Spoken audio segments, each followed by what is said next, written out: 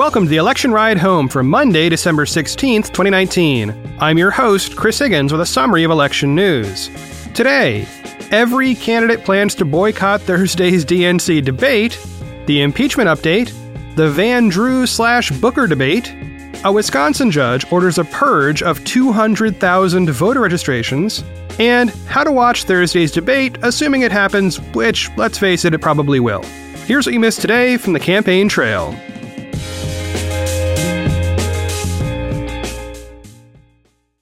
First up today, a story that broke right after Friday's show.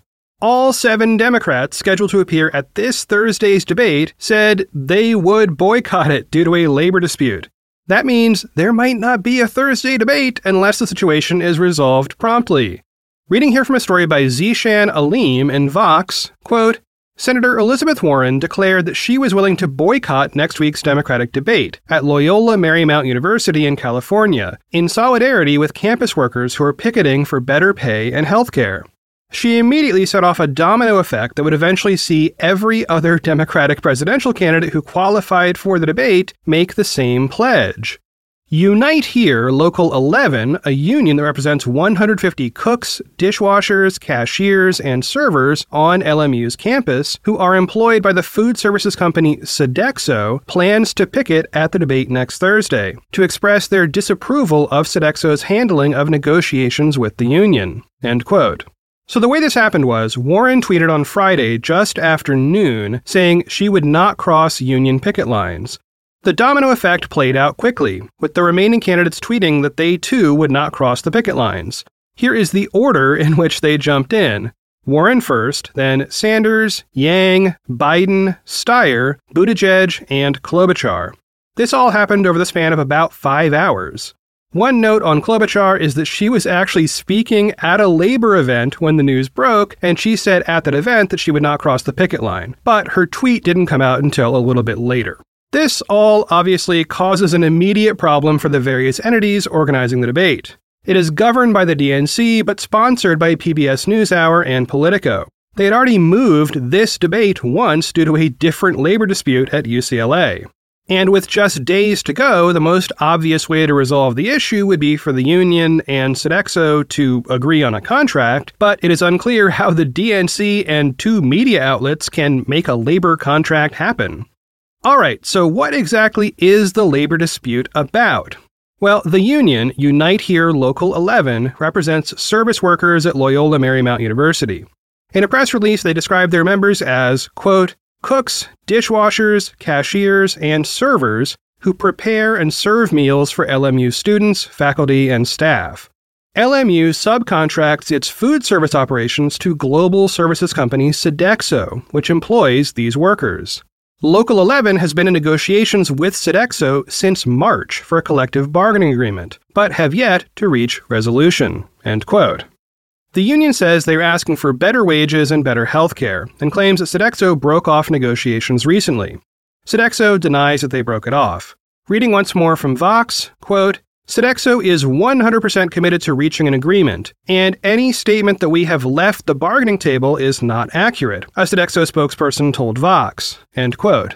Meanwhile, the DNC released a statement of its own late on Friday. It read, in part, quote, the DNC and LMU learned of this issue earlier today, and it is our understanding that this matter arose within the last day.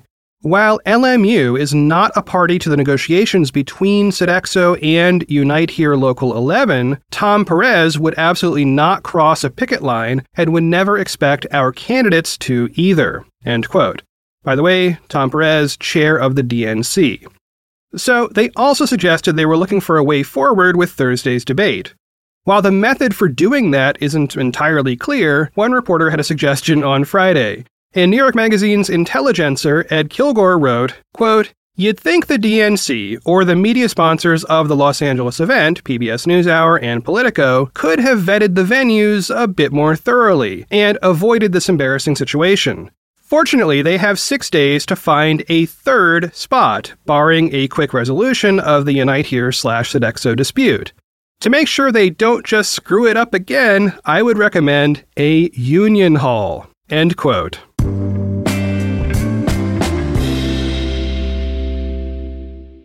And now the impeachment news in 3 minutes or less. Over the weekend, both parties released competing reports on the details of the impeachment inquiry. Reading from an article by Joni Grieve in The Guardian, quote, "In the 658-page report, Democrats on the Judiciary Committee accused Trump of committing constitutional and criminal bribery by trying to press Ukraine to investigate Joe Biden and the 2016 election as the country's military aid was held up. Applying the constitutional definition of bribery here, there can be little doubt that it is satisfied," the report reads. President Trump solicited President Zelensky for a favor of great personal value to him. He did so corruptly, and he did so in a scheme to influence his own official actions, respecting the release of military and security assistance and the offer of a White House meeting. Although President Trump's actions need not rise to the level of a criminal violation to justify impeachment, his conduct here was criminal. Republicans on the Judiciary Committee wrote a dissent to the report, arguing their Democratic counterparts had committed a grave misstep that could jeopardize future presidencies. The starkly different perspectives on Trump's actions toward Ukraine likely foreshadow the Wednesday impeachment vote, which is expected to fall almost entirely along party lines. End quote. And this brings us to Wednesday, which is when the House is scheduled to vote on the articles of impeachment. Various members of the House have publicly stated how they intend to vote. One notable announcement came from Democratic Representative Jeff Van Drew of New Jersey's 2nd District. He criticized Democrats' handling of the impeachment inquiry and signaled that he would join the Republican Party within a week. 6 of his staffers resigned over this past weekend in protest. The Washington Post actually published portions of a letter in which those staffers explained why they were leaving. And meanwhile in the Senate, Minority Leader Chuck Schumer wrote his own letter. Schumer's letter is the beginning of negotiations about how the Senate impeachment trial might work. He asked for 4 witnesses, including acting White House Chief of Staff Mick Mulvaney, plus former National Security Advisor John Bolton. Neither of them has testified before. He also wants the hearing to start on January 9th. While Schumer doesn't have much power in this negotiation, at least he's expressing what he wants. Schumer is signaling that he is open to a trial that includes witnesses. And that matches up with what we've heard from President Trump and Republicans, including Senator Ted Cruz, who want to call witnesses. So while we don't have a timeline or precise format ironed out for that Senate trial yet, those are presumably coming soon. And finally today, I have not read the 658-page report released by Democrats. If you care for some light reading, there is a link to that in the show notes.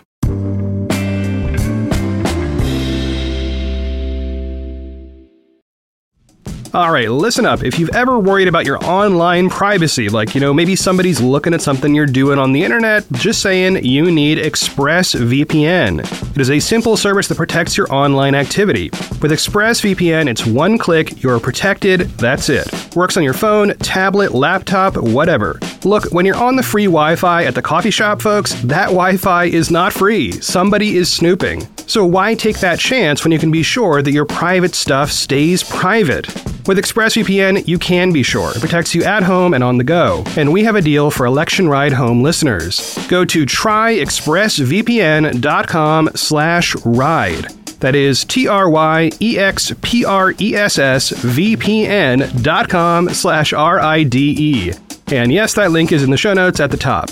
So check out tryexpressvpn.com/ride today to find out how you can protect your privacy and get 3 months free with a 1-year package. Okay, it's time to commit. 2024 is the year for prioritizing yourself. Begin your new smile journey with Byte, and you could start seeing results in just 2 to 3 weeks. Just order your at-home impression kit today for only $14.95 at Byte.com. Byte clear liners are doctor-directed and delivered to your door.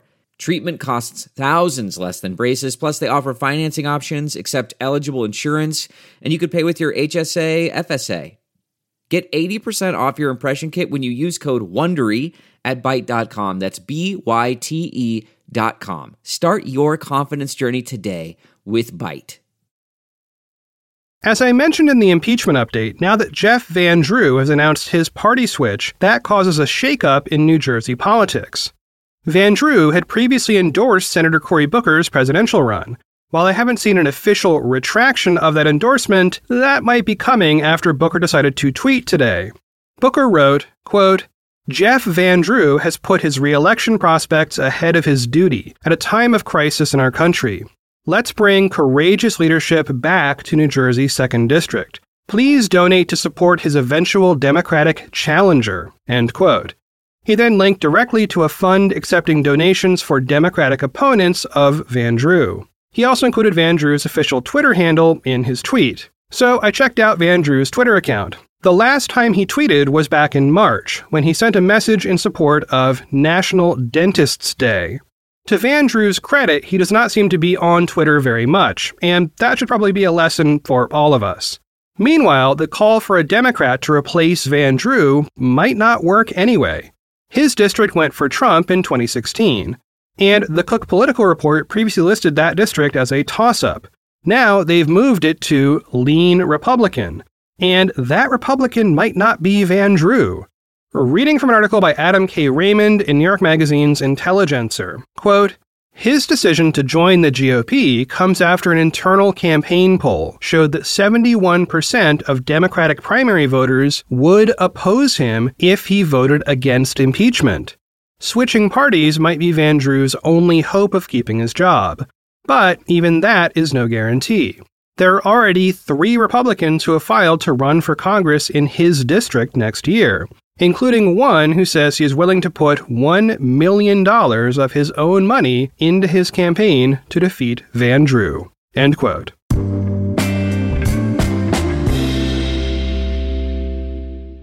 Meanwhile, in Wisconsin, a judge has ordered state officials to remove more than 200,000 voters from voter rolls. This is because they may have moved and not updated their voter registration status, and in Wisconsin, that means they are subject to having their registration revoked. This is a big deal, in part because Wisconsin is seen as a swing state in the 2020 presidential election. In 2016, Trump won it by a slim margin of about 23,000 votes statewide. As part of the ruling, the judge also denied a petition from the Wisconsin League of Women Voters that would delay the removal process. The league said they would appeal the decision and requested that the judge issue a stay on his ruling. He declined. Reading from an article by Chaz Danner in New York Magazine's Intelligencer, quote, back in 2017, the Wisconsin Elections Commission purged the registrations of 300,000 suspected movers who did not respond to an address confirmation postcard within 30 days. But at least 7,000 voters had been erroneously identified, prompting confusion and complaints. In response, this year the WEC tried to avoid those problems by extending the deadline for the roughly 234,000 voters it mailed address confirmation requests to. Using its authority under state law to create new rules with regards to maintaining the voter registration list, the WEC voted to give the affected voters until 2021 to respond to the request before the registrations would be purged. Conservatives balked at the change, and the Wisconsin Institute for Law and Liberty, WIL, ultimately sued to block it. It argued that the WEC was bound by statute to automatically remove the unresponsive voters' registrations after 30 days, and that its attempt to extend the deadline was not lawful. WIL founder and attorney Rick Eisenberg also downplayed the potential consequences of enforcing the deadline, despite what happened in 2017, highlighting how Wisconsin allows voters to register online and at the poll site on Election Day. End quote. So there will be more court action on this case. But the key thing to know is that yes, Wisconsin voters can re-register at a polling place or online, including on the very day of the election. Yeah, it's extra paperwork and extra time, but that may be the only option available to people who didn't fill out their postcard and mail it back in 30 days. So if you're in Wisconsin, or frankly anywhere, check your voter registration. You can usually do it online. And check it soon, because we do have primary voting coming up in a matter of weeks.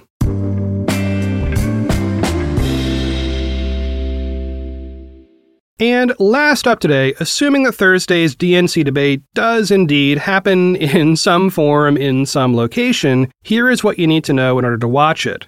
First off, it starts at 8 p.m. Eastern Time on Thursday night. That means 5 p.m. Pacific, which is totally normal for folks like me on the West Coast. But it might get confusing given that all the previous debates were held in Eastern Time states.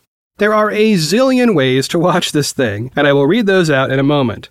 But the key ways I would suggest are a YouTube stream, which is already up and linked in the show notes, good job PBS, or just using your local PBS TV station. For radio listeners, NPR affiliates will broadcast and stream the debate as audio as well. And CNN has jumped in to simulcast the debate, which might help some folks who don't get broadcast TV. Okay, and here is the inevitable laundry list of apps and websites and stuff where you can find the debate. It will stream on Facebook, YouTube, and Twitter, plus the apps for PBS and CNN. It will stream on the websites of CNN, Politico, and PBS, and it will air on TV on PBS and CNN. So pick your favorite channel, pick your favorite thing, settle in, and I will have more for you on that debate in the coming days. Well, that is it for one more episode of The Election Ride Home. I have been your host, Chris Higgins. You can always find me on Twitter at Chris Higgins. As I head out the door for today, you might be asking, where is Debate Bingo? Well, it's coming as soon as I get the official podium order for the candidates. That's where they stand. And it is a key part of the bingo cards. When I made the cards over the weekend, this debate's sponsors had not announced that podium order.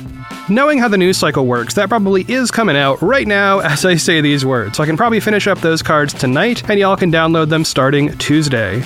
As always, thanks for listening, and I will talk to y'all tomorrow.